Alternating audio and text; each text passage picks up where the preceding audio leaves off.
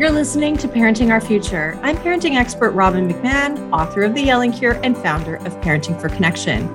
My podcast is all about providing you with the tools and solutions you need in all different areas of your parenting so you can create strong connections with your kids, get all the cooperation you want, and live a life that is full of joy and connection. And by the way, the tools and solutions that you're looking for in your parenting don't just live in each episode of my show, they're also in my free membership site, The Parent Toolbox, where you can access tools created by myself and my brilliant guests that cover everything from helping your kids to sleep, managing meltdowns, reducing overwhelm, to getting your kids to listen the first time, and so much more. Join the Parent Toolbox so you can download and use the tools that are ready on the site, and each week, a brand new tool is added. And of course, the best part is it's absolutely free to join and to stay in. You can go to www.parent-toolbox.com today. Now let's dive into this next episode of Parenting Our Future.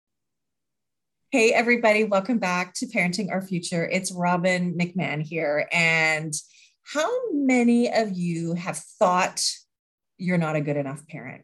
Have thought you're not a good mom, a good dad, have thought your kids are out of control or crazy? Well, we're going to talk about the thoughts that you have and how we often over-identify with our thoughts and think that they are truth. And it's just not the case. I have a brilliant person on today. I have Amy Johnson here. She's a psychologist, she's a coach, an author, a speaker, and she shares groundbreaking new approach that helps people find everlasting freedom from unwanted habits, anxiety, and self-doubt via insight rather than willpower, which is so great. She's the author of Being Human, The Little Book of Big Change, the No Willpower Approach to Breaking Any Habit, and Just a Thought, a no willpower approach to ending self-doubt and making peace with your mind. In 2017, she opened the Little School of Big Change, an online school that has helped thousands of people find freedom from anxiety and habits and live a more peaceful life. Amy also shares the no willpower approach in her top-rated podcast, Changeable, and she's trained over 70 coaches in her change coach training program. And she has been regularly featured on the Steve Harvey Show at Oprah.com, as well as the Wall Street Journal and Self Magazine. My goodness, Amy, thank you for being here. I'm so honored to have you and to talk to you. Thank you so much for having me, Robin. I'm really excited.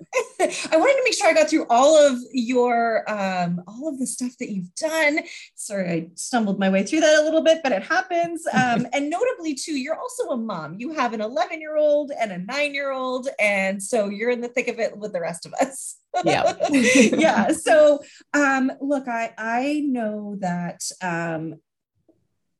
without a doubt, so many of us are so hard on ourselves when it comes to being parents. And we think and have thoughts of comparison to other people. We think we should do things. We think we shouldn't do things. We really beat ourselves up in our minds and in our thoughts. And I want to talk a little bit about why do we do that? Because you come from the same understanding that I have, which is, and when I read A New Earth by Eckhart Tolle, he says in there that the mind is Maya, the mind is crazy, essentially is what that means, meaning that it's all full of a bunch of noise. And oftentimes when we have a thought, we think it's the truth and we believe it. And then we take that on, and that changes the way we feel about a situation, changes the way we react and respond to a situation or a person. So can we kind of talk about why our minds are like this? Like, what is the mind? Where does all of this noise come from? Yeah. Oh, it's I can't think of anything bigger and more important really to talk about, because no matter what we're doing in life, we have a mind that's constantly like just giving us information, and almost all of that information. I mean, it's not even, some of it's information, it's all information in some way, but I think of it as like this narrator. It's almost like just commentary, right? So it's this constant commentary, this constant narration on everything that we're doing. And at the center of that narration is me, or in your case, you, whoever's listening, it's us. So it's not like our mind just says, oh, those children are very well behaved right now. It's like, yay, you finally did something right. Your kids are being good. It's going to be a good day. Like, it's so biased and chock full of meaning and past and future stuff, and just so much of that, and that's why we get so easily sucked into it. So I think it's such a big thing to look at how, and maybe a good just sort of way into it a little bit is to just sort of notice how every one of us seems to have this constant narration going. And what we're sort of taught in a way, explicitly or implicitly, is that we need to listen to that. Like it seems really important. It seems like it's talking about us and our lives, right? It's very personal. It's talked in the first person forever. It says, I and me and all of that all the time. And it'll come up with a problem like, oh, this isn't working out right. And then it'll instantly come up with a solution. So you can see all the elements there of how we get so caught up in listening to this little narrator in our heads. But it's so huge to see that it is Maya. It contradicts itself. It's super opinionated. It changes its opinions all the time. So to start to wake up to like, whoa, maybe I don't have to listen to that. Maybe it's not actually guiding me as much as it claims to, is like huge. And I think as parents, we have a huge responsibility in terms of the words we use to describe our child to them, the way we share our thoughts about our child, because that then becomes the record that plays in your mind that is part of those thoughts, that voice in your head, right? And that voice is not very often very nice. Why is it not nice? I think it's not nice because it's, the mind and the brain are two different things. The brain's a physical organ. The mind is, who you could ask a million people and get a million definitions, right? But what is it? Yeah. We can feel the effects of the mind, but we can't find the mind because it's not a physical thing. So it is, I don't know, again, how you define it, I'm not sure it matters, but we know it when we feel it. We know it when we hear it. It's this constant chatter, this constant labeling, categorizing, talking. And they're intertwined, the mind and the brain, because our brain's job is to just keep us alive, period. It doesn't care if you're happy. It doesn't care how well behaved your children are. It just needs, its primary job is to keep you physically alive. So to do that, it needs to know stuff. It's on this constant mission of getting certainty and predicting, because the more it knows, the more it can predict. So it's almost like our brain and our mind, in a sense, is out trying to get certainty and complete these kind of models, these predictive models of what's likely to happen. Now, not to go into this too much, but we can see why this is the case, because 200,000 years ago, when the earliest humans were trying to survive, if there was a rustling in a bush, you needed to be super alert and say, whoa, this could be dangerous. So those are the brains we have today. A brain that has a strong negativity bias, to answer your question, that says, something might be wrong. It is just so quick. A brain that's constantly looking ahead and saying, what might happen? Where could there be a problem? Now, in today's world, there's not, not woolly mammoths jumping out of bushes to eat us. There's not tribes. We're not starving to death, hopefully, most of us, for the most part. So we don't need that, but our brain still does all that same stuff. So it's really sort of evolutionary is what you're saying. Like our brain, our brain is wired to keep us alive. So I hear what you're saying, but it's outdated. We need a software update is really what we need, isn't it? Isn't it true? Yeah. Because if we're forward thinking, we're in anxiety oftentimes, right? And if we're always looking for the next thing to hurt us, well, of course, we're going to be in anxiety, but that is outdated. Now, I will say that, and I'd love your thoughts on this too, that with the pandemic hitting us, it has increased anxiety because there actually is something out there to get us. And so the anxiety is actually more appropriate in that case, would you not say, than just day-to-day life? Like, because we want to be, because it's meant to keep us alive. It is, but when we're feeling anxious and there's nothing in that moment to do, that's not helpful. So you're right. Oh, Like the okay. alertness and the knowing a little bit about what's going on and taking protective measures, totally more important in a lot of ways now than it maybe was before. That it's Mm, kind of like, again, think about like the cavemen. If you felt some fear, you just ran and then the fear was gone. right. So we know they didn't sit around Gotcha. in anxiety. They didn't worry. It was immediate. Now, and with the pandemic too, there's not often immediate. It's like we see something on the news, and really what's going on is we're thinking, what if, and oh no, and that's Mm, not adaptive. Now, what is adaptive is make some smart choices, right? But yes. in that moment, we'll do what we need to do. Yeah, I mean, I remember thinking like, are we gonna get it? Like how is this all gonna play out? And Yeah. you can't think your way through it, right? But like you said, your brain's job is to keep you alive and collect knowledge. And the more it knows, the more it can predict, right? And I think that was the biggest struggle with what we're dealing with now is that we didn't have anything to compare it to, right? Exactly. Yeah. Yeah. Yes, exactly. So it just spun and spun and spun, and it had Yeah. no outlet for that. Yeah. Yeah. Yeah. And so you have a way to get us back, which we're going to be talking about, right? To get us back to not over identifying with our thoughts. I want to ask you though, what are your thoughts compared like versus intuition? How do you know the difference? Because I find that hard sometimes. Yeah, I do too. And I don't know that we ever can. There's no perfect litmus test that I'm aware of, or that, that's not always in one camp or the other. But I think in general, when we've all had that feeling of it feels like a dog chasing its tail in there.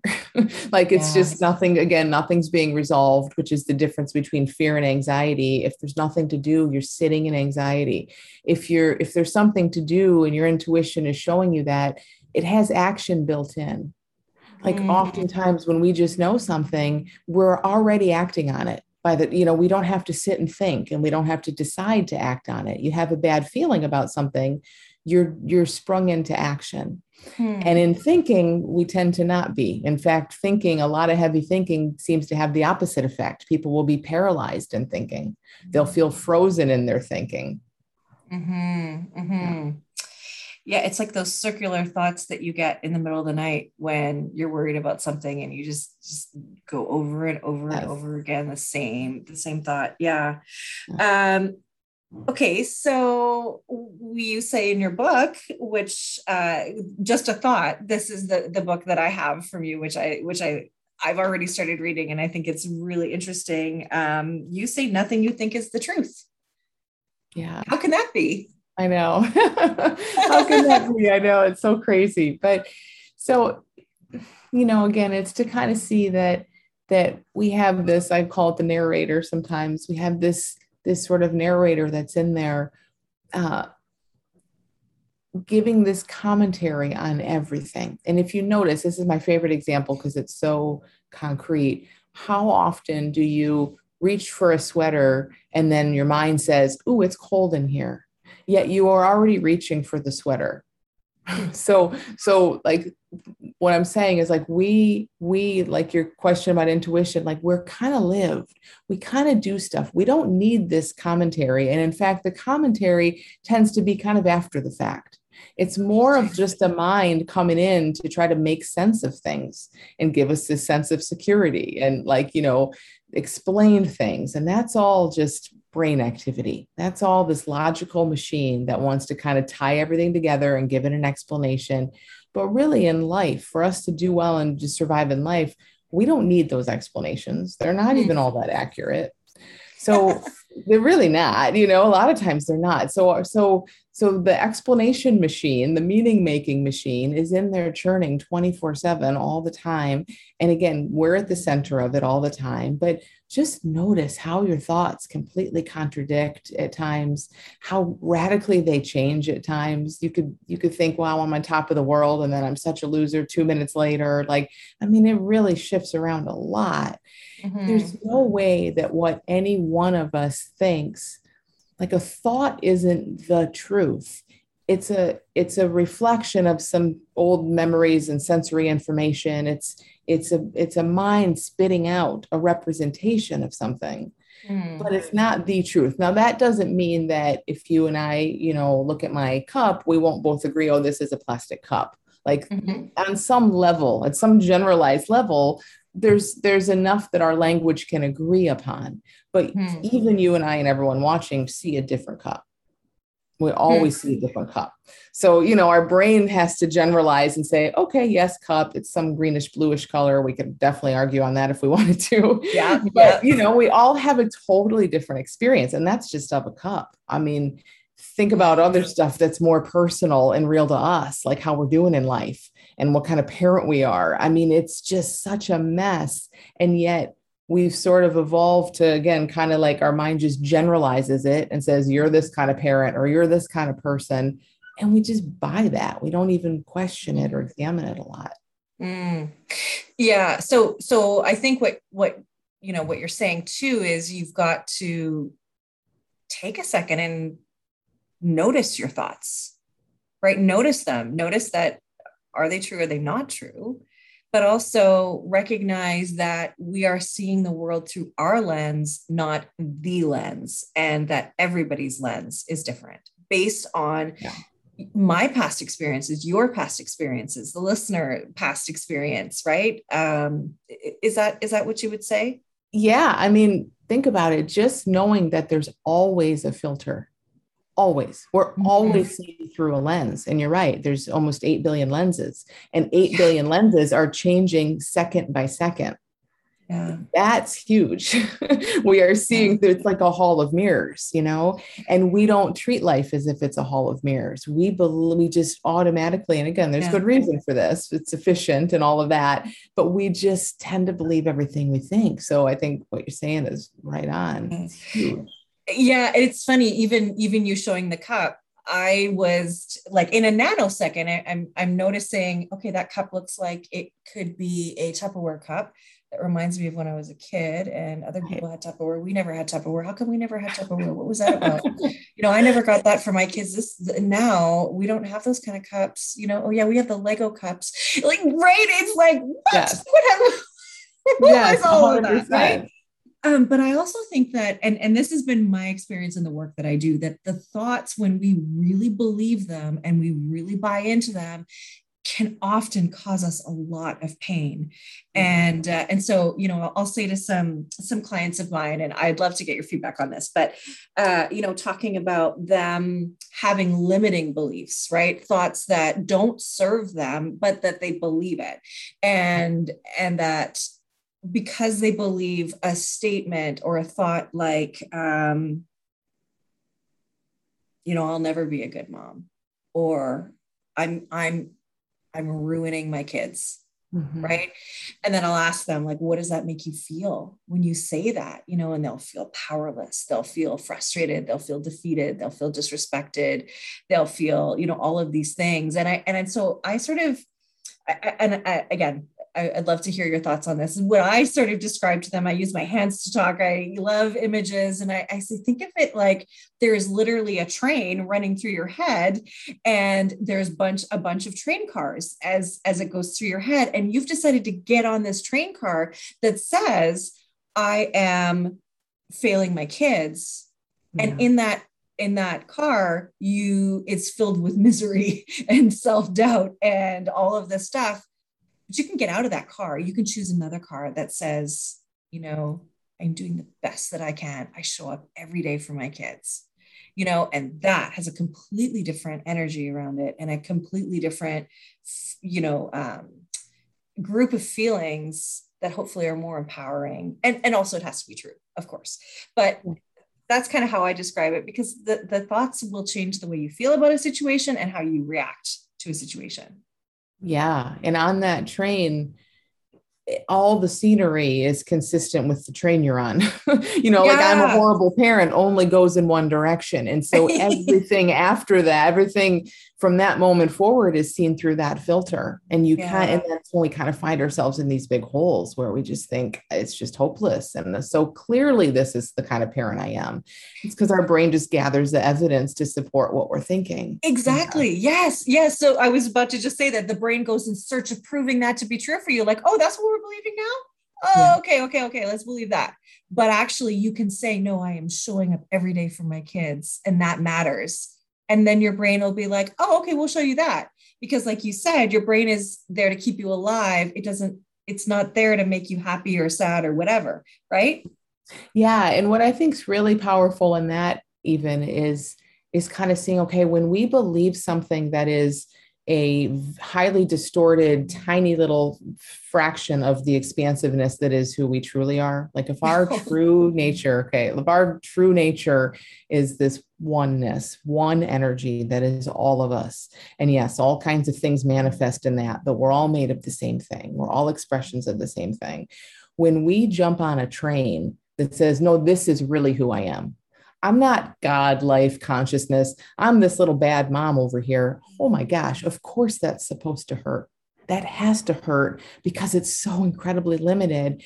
And that hurt gets our attention. So if you're on a train that hurts, it's not an exaggeration to say that is a lie. That's why we suffer, is because we are thinking of ourselves, identifying with something that is so not at all who we really are. Now, that doesn't mean you haven't made bad parenting choices or, like we're not going to argue at that level. We've all made mistakes. It's not about that. It's in the bigger sense of things. None of this thought stuff is who any of us really is. So just noticing from your feelings that you're on that train is like, oh, okay. You might not even need to try to go jump on another train, but you can just see, oh, look what my mind has put me in. Yeah. So, that was where I was at, right? When I first became a mom, and I was miserable and hated myself, was stuck in a shame spiral, like I'll do better. And there I go. I yelled again and shamed my kids. And now I hate myself again, even more, because here I am again. And, again and again and again. And I know so many parents like that too. Right. And of course, my job now is to help them out of that, because what I love about what your work is all about, and, what you say is that peace is your birthright, right? It's your birthright. So how do you get out of that then? If you are so in it, how do you, and your brain is proving it to be true for you? Like, that's a really tough spot. It is. And I think, we're all up against that. We're all in our conditioning and we're in our psychology. And I don't know, for me personally, and what I've seen with people I work with, like the way out of that is to just insightfully see what's going on.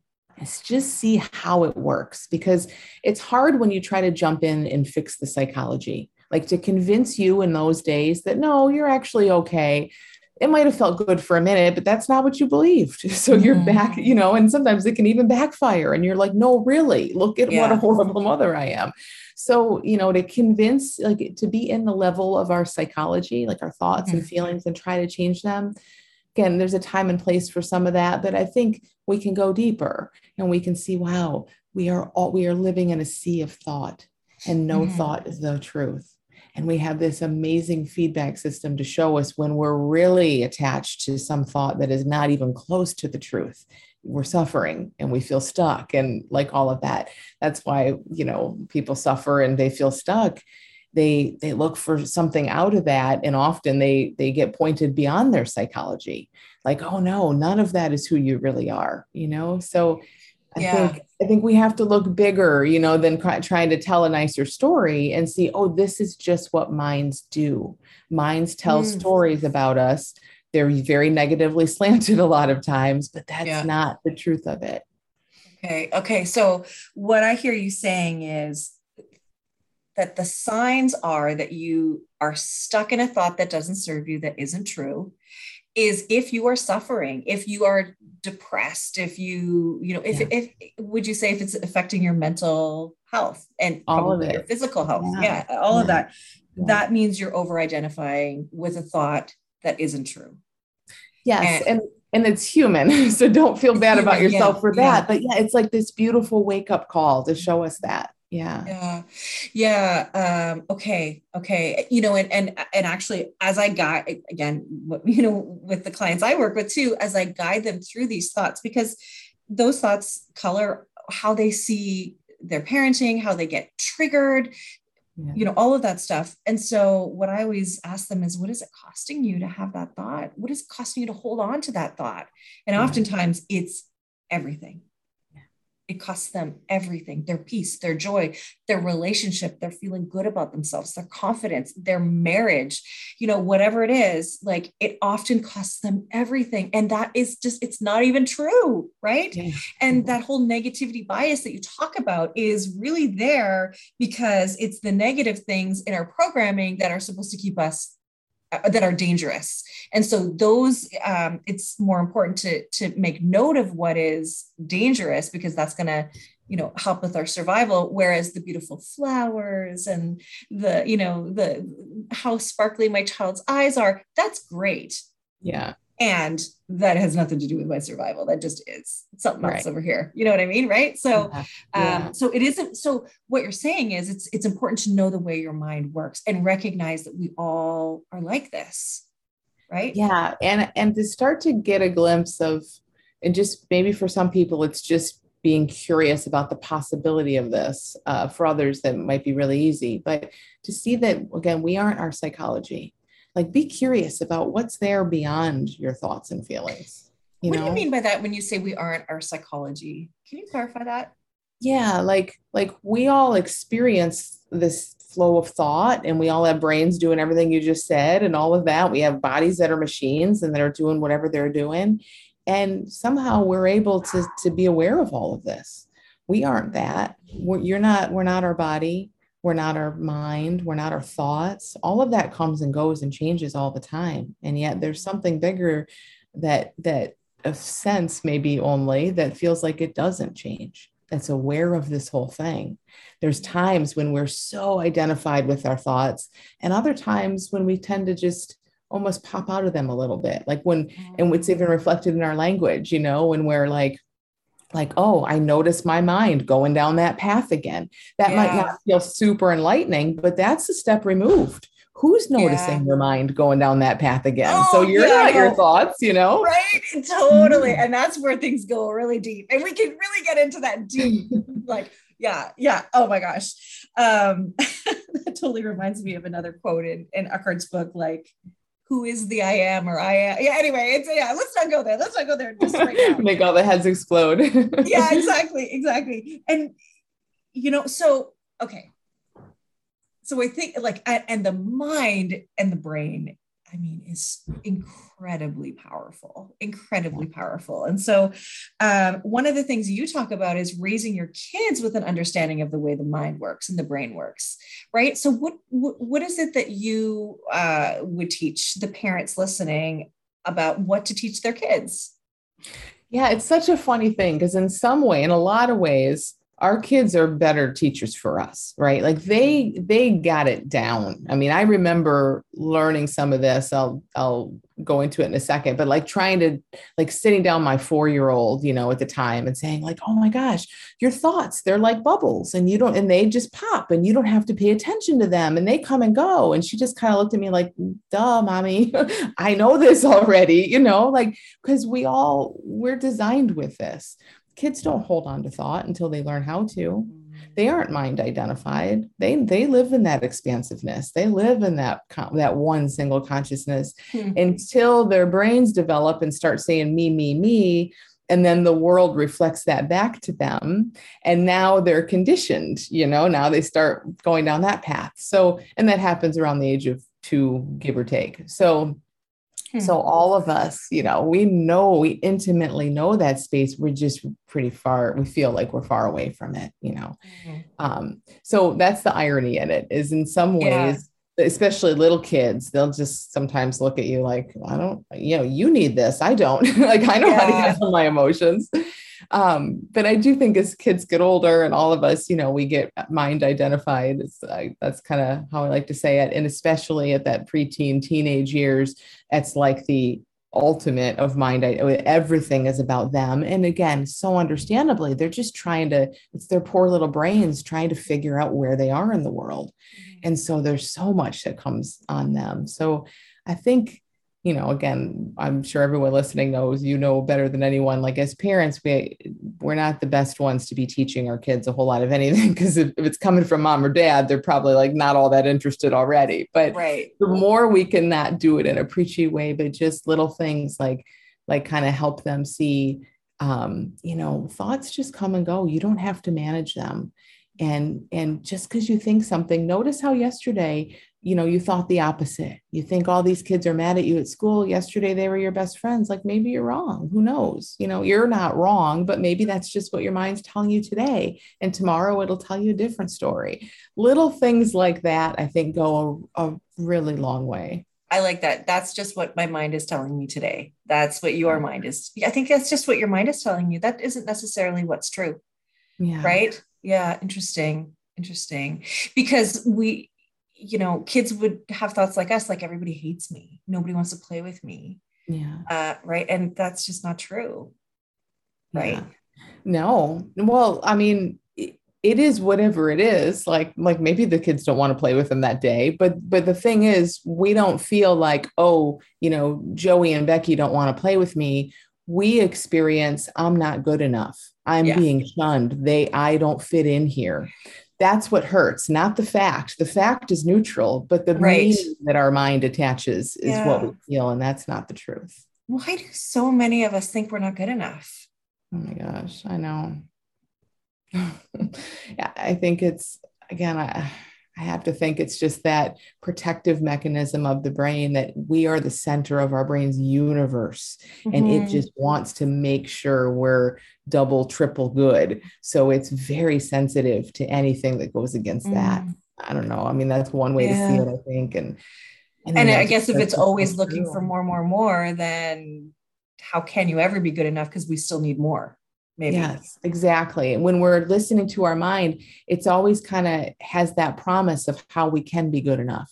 If you notice that, like it'll say, oh, you're not a good enough parent, but if you were like this person, or you did these things, or you were different in those ways, then you'd be okay. That's sort of the trick of the mind. It'll knock you down lovingly, with its own good intentions. It'll knock you down, and then it'll give you 50 solutions. But what that does for us as humans is it keeps us in there, because we're like, oh man, I'm not good enough, but get that one more degree or do this other thing, and then I will be. And it's a never ending, we'll never win that game ever. Right. And so just to say to yourself, the story I'm telling myself is I'm not good enough, but that's not true. Like I use that all the time. And I know that's from Brene Brown. So I'm not taking credit for that. Or I like what you've just said. The mind is telling me this, but that just isn't true. My mind is making sense of this and saying this, but I don't think that's true. And I think in relationships, that's important too, because I'll say to my husband, like, this is the story I'm telling myself about what's happening here. Right. And sometimes like I'll notice that, look, it's not easy being married to a parent coach, that's for sure.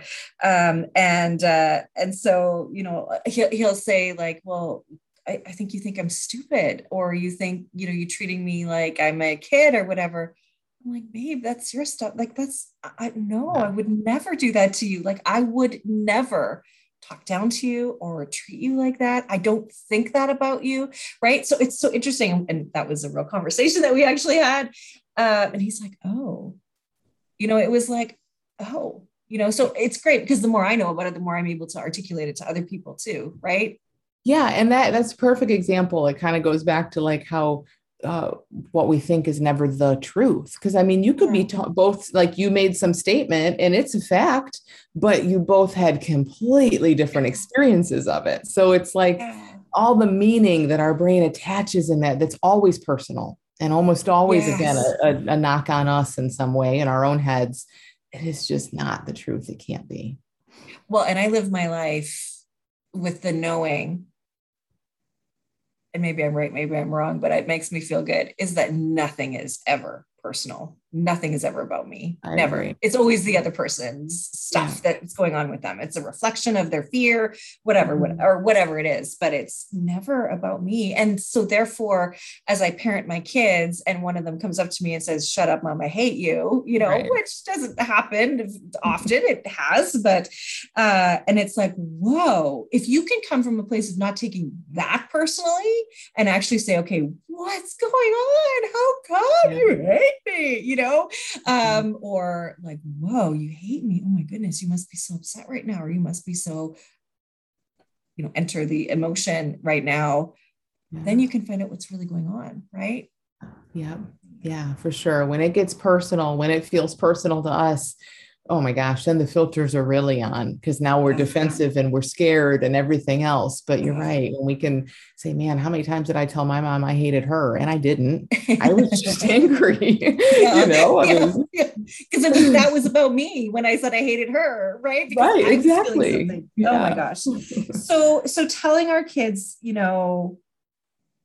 how their mind works is important. And then what about, you also talk about like raising them to understand what their emotions are showing them too. What is, can you explain that?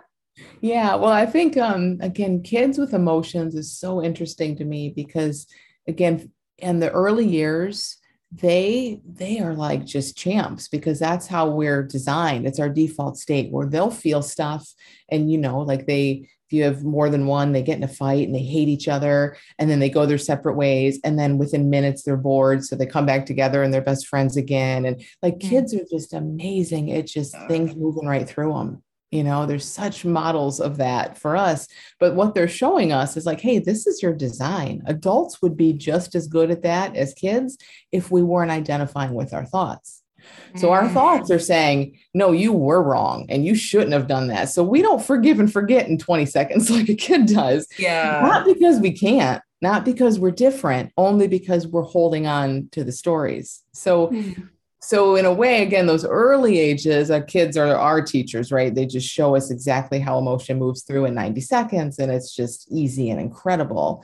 And then later, sometimes we can kind of come in to show them some things. But I think the biggest thing is, like we were saying earlier, that, if a kid feels embarrassed or shame or anger, all of these emotions are fine. They're just expressions of energy moving through them.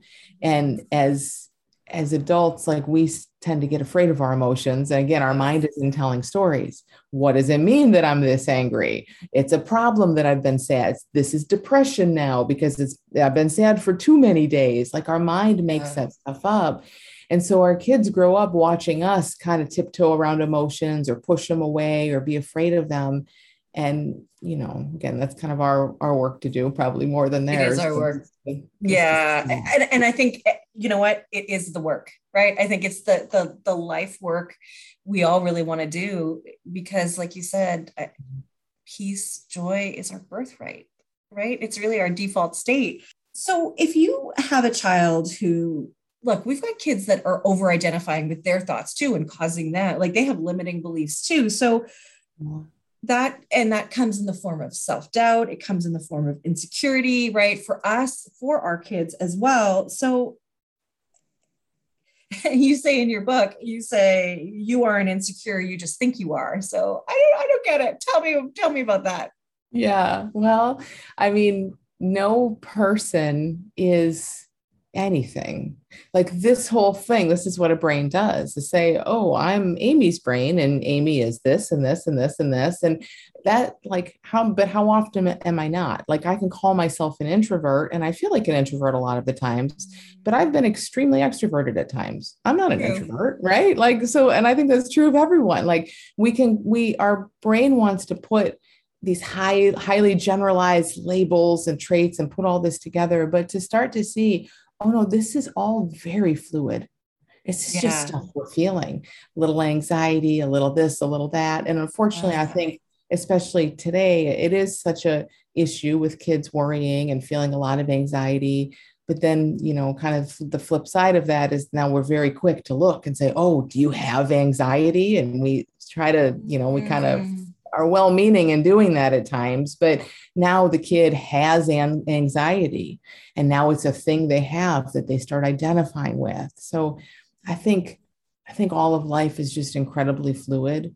And again, I'm not saying there's not a time and place for a diagnosis or treatment or anything like that, but just to see that even that's at a highly generalized level. Beyond that, even someone who's having a lot of anxiety has moments of peace.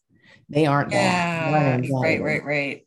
Yes. Oh, I so understand what you're talking about now. Okay. I think that's so important to recognize that our brain wants us to compartmentalize things, to organize things, and therefore we label things. And actually that stops us from seeing the truth and stops us from seeing who somebody really is or who we really are, right? Like for example, I'll take it to a parenting thought here where, I look at my child and I see her being bossy, and now she's bossy. Yeah. Right. Or I see you being whiny. Well, you're a whiner, or you took that thing and you're selfish, or, whatever. Right. Because we just need to make sense of it. So we label it, but then that stops us from seeing what really was happening. Right. 100%. And that my child is a go-getter, instead of bossy, like reframing that whole thing allows you to see them in a more positive light. So can we use our brains? Yeah, I guess I want to ask a question that I'm not sure how to ask it. But so we can determine our own reality, right? Well, I don't know. Our thoughts determine our reality, I think. That's what I mean. So can we control our thoughts to the point where we can create our own reality that is more positive and more... In my opinion, no. I don't know how to control thoughts. I don't know. I don't feel like I have control over my thoughts. Now maybe we can, it feels like we can play with some reframes and do some of that stuff, but control is a big word. I think if we could all control our own thoughts, we would. The nonstop barrage of thoughts, but we can control how we identify with them.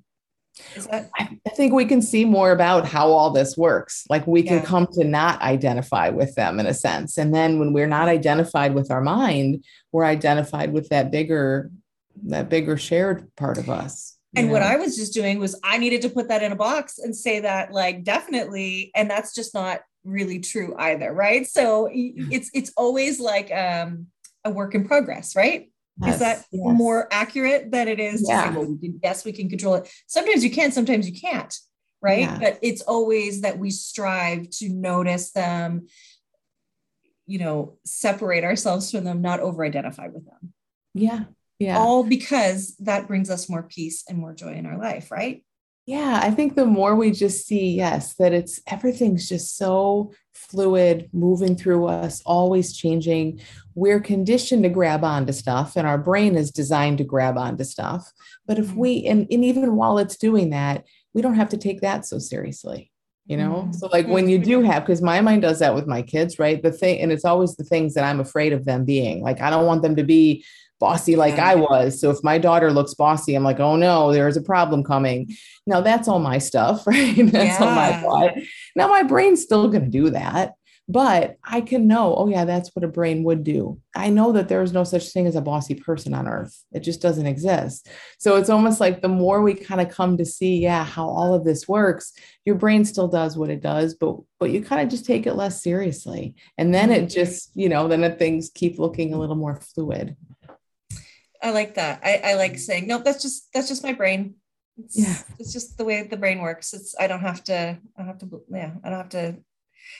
spiral out of control in my brain. Right. So, I know I asked you a lot of questions, and I want to kind of see what would you like our listeners to really understand as some final thoughts. There's a thought word again, but just so, just some final words and thoughts just to help them if they're in a tough spot right now and they feel like they are not thriving or I think to see that every human on earth is designed to thrive. thriving is our nature, and that goes for us as parents and for our children. So when we think our children aren't thriving, again, that doesn't mean they don't need some intervention or, that's wonderful, but they're designed to thrive. When we feel like we aren't thriving, any of us, it's more that we're sort of in the way than that we need to do, it's thriving is subtractive. It's not additive. There's nothing we need to add. There's nothing we need to bring in. We thrive by nature. So the more relaxed we are, the less we're interfering, the more we're just flowing through life, we're naturally thriving. Again, we see this in little kids. They're naturally thriving because they're not in their heads making everything mean something. So hopefully people kind of can come away with this with just a little sense of that fluidity, that sense that we're designed to thrive. And that along the way, as thinking human beings, we get caught up in stuff for sure. We suffer, we struggle, we get identified, but we have this amazing feedback system that's showing us when that happens. And the feedback is in the way of any kind of discomfort, anything that looks like a problem. It's just there to wake us up. Just like a hand on a hot stove is there to wake you up. Take your hand off the stove. Us running around in a circle, feel like we're chasing our tails as parents, is there to say, hey, maybe there's another place to look. Like, you don't listen to just all this circular stuff your mind is saying. Yeah. Yeah. Okay. I've got one last question for you. Thank you for that. What just came kind of screaming into my own mind is accepting what is. When you say we are built to thrive,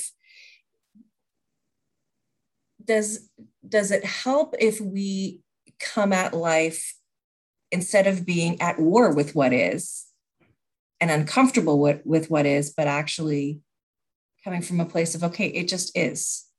Yeah. I love that question. And I think it's probably obvious, like that would change everything. It would 100% change everything. Now it's hard to do. Like, how do we do that? Right. Is kind of the follow-up question. But that's what I love about like this conversation is when we see that it's only our thoughts that don't accept. Again, look at a tiny little kid. Like, they're not out there saying, oh, life wasn't supposed to go this way. This isn't how. At some point they are. And then they have a temper tantrum. Mommy was supposed to buy me that toy. She didn't buy me that toy. I scream it out and now I'm over it. So they do learn, like, no, I have my preferences, but there's just this natural flowing that happens. It's only thought that doesn't accept, that says life should be different than it is. Trees don't say that. Nothing in nature says that, as far as we know. Who knows? But, it takes a human mind to say this shouldn't happen. And that is all suffering. Right. When was the last time you saw a tree fighting to hold on to its leaves? Right. Exactly. It just doesn't. It just accepts. Perfect. It just, yeah. Oh my gosh, this is such a great conversation. I'm such a geek about all this stuff. So I know I love it. And I just, and I'm aware of my thoughts too. And it is the work, and it's ongoing. It isn't, you just got it and that's it. It's an ongoing practice. It's a practice. Yeah. It's a great thing to explore. It's interesting. Hopefully people find it interesting and just to explore. Yeah. And what's so great about your book, I have it here. It's small. It is, it's to the point. You have stories in here. You talk about your own experiences too. There's a great story about you and your husband when you were first together, which is super fun. So it's called Just a Thought, a no willpower approach to overcome self-doubt and make peace with your mind. Okay, Amy Johnson, you are wonderful. Where can people get this book? They can get it on Amazon, Barnes & Noble, wherever you buy books. Okay, that's fantastic. And all over the world? Yes, all over the world. It's in Europe. It's going to be out in early November, but it's out most of the rest of the world right now. That's wonderful. Thank you so much for being here and sharing with us, that the mind is Maya and we don't need to believe it. Yes. Thank you so much for having me. Thank you for listening to this edition of my podcast, Parenting Our Future. I'm parent coach Robin McMahon, and if you're enjoying this podcast, please share it with someone who you think might also need to hear this message. And don't forget to subscribe, and if you like my work, I would be grateful if you gave me a 5-star rating. For those of you who like my content and want more, visit me at yellingcurebook.com to get your copy of my book and to find other resources to help you. Until next time, I am wishing you and your family peace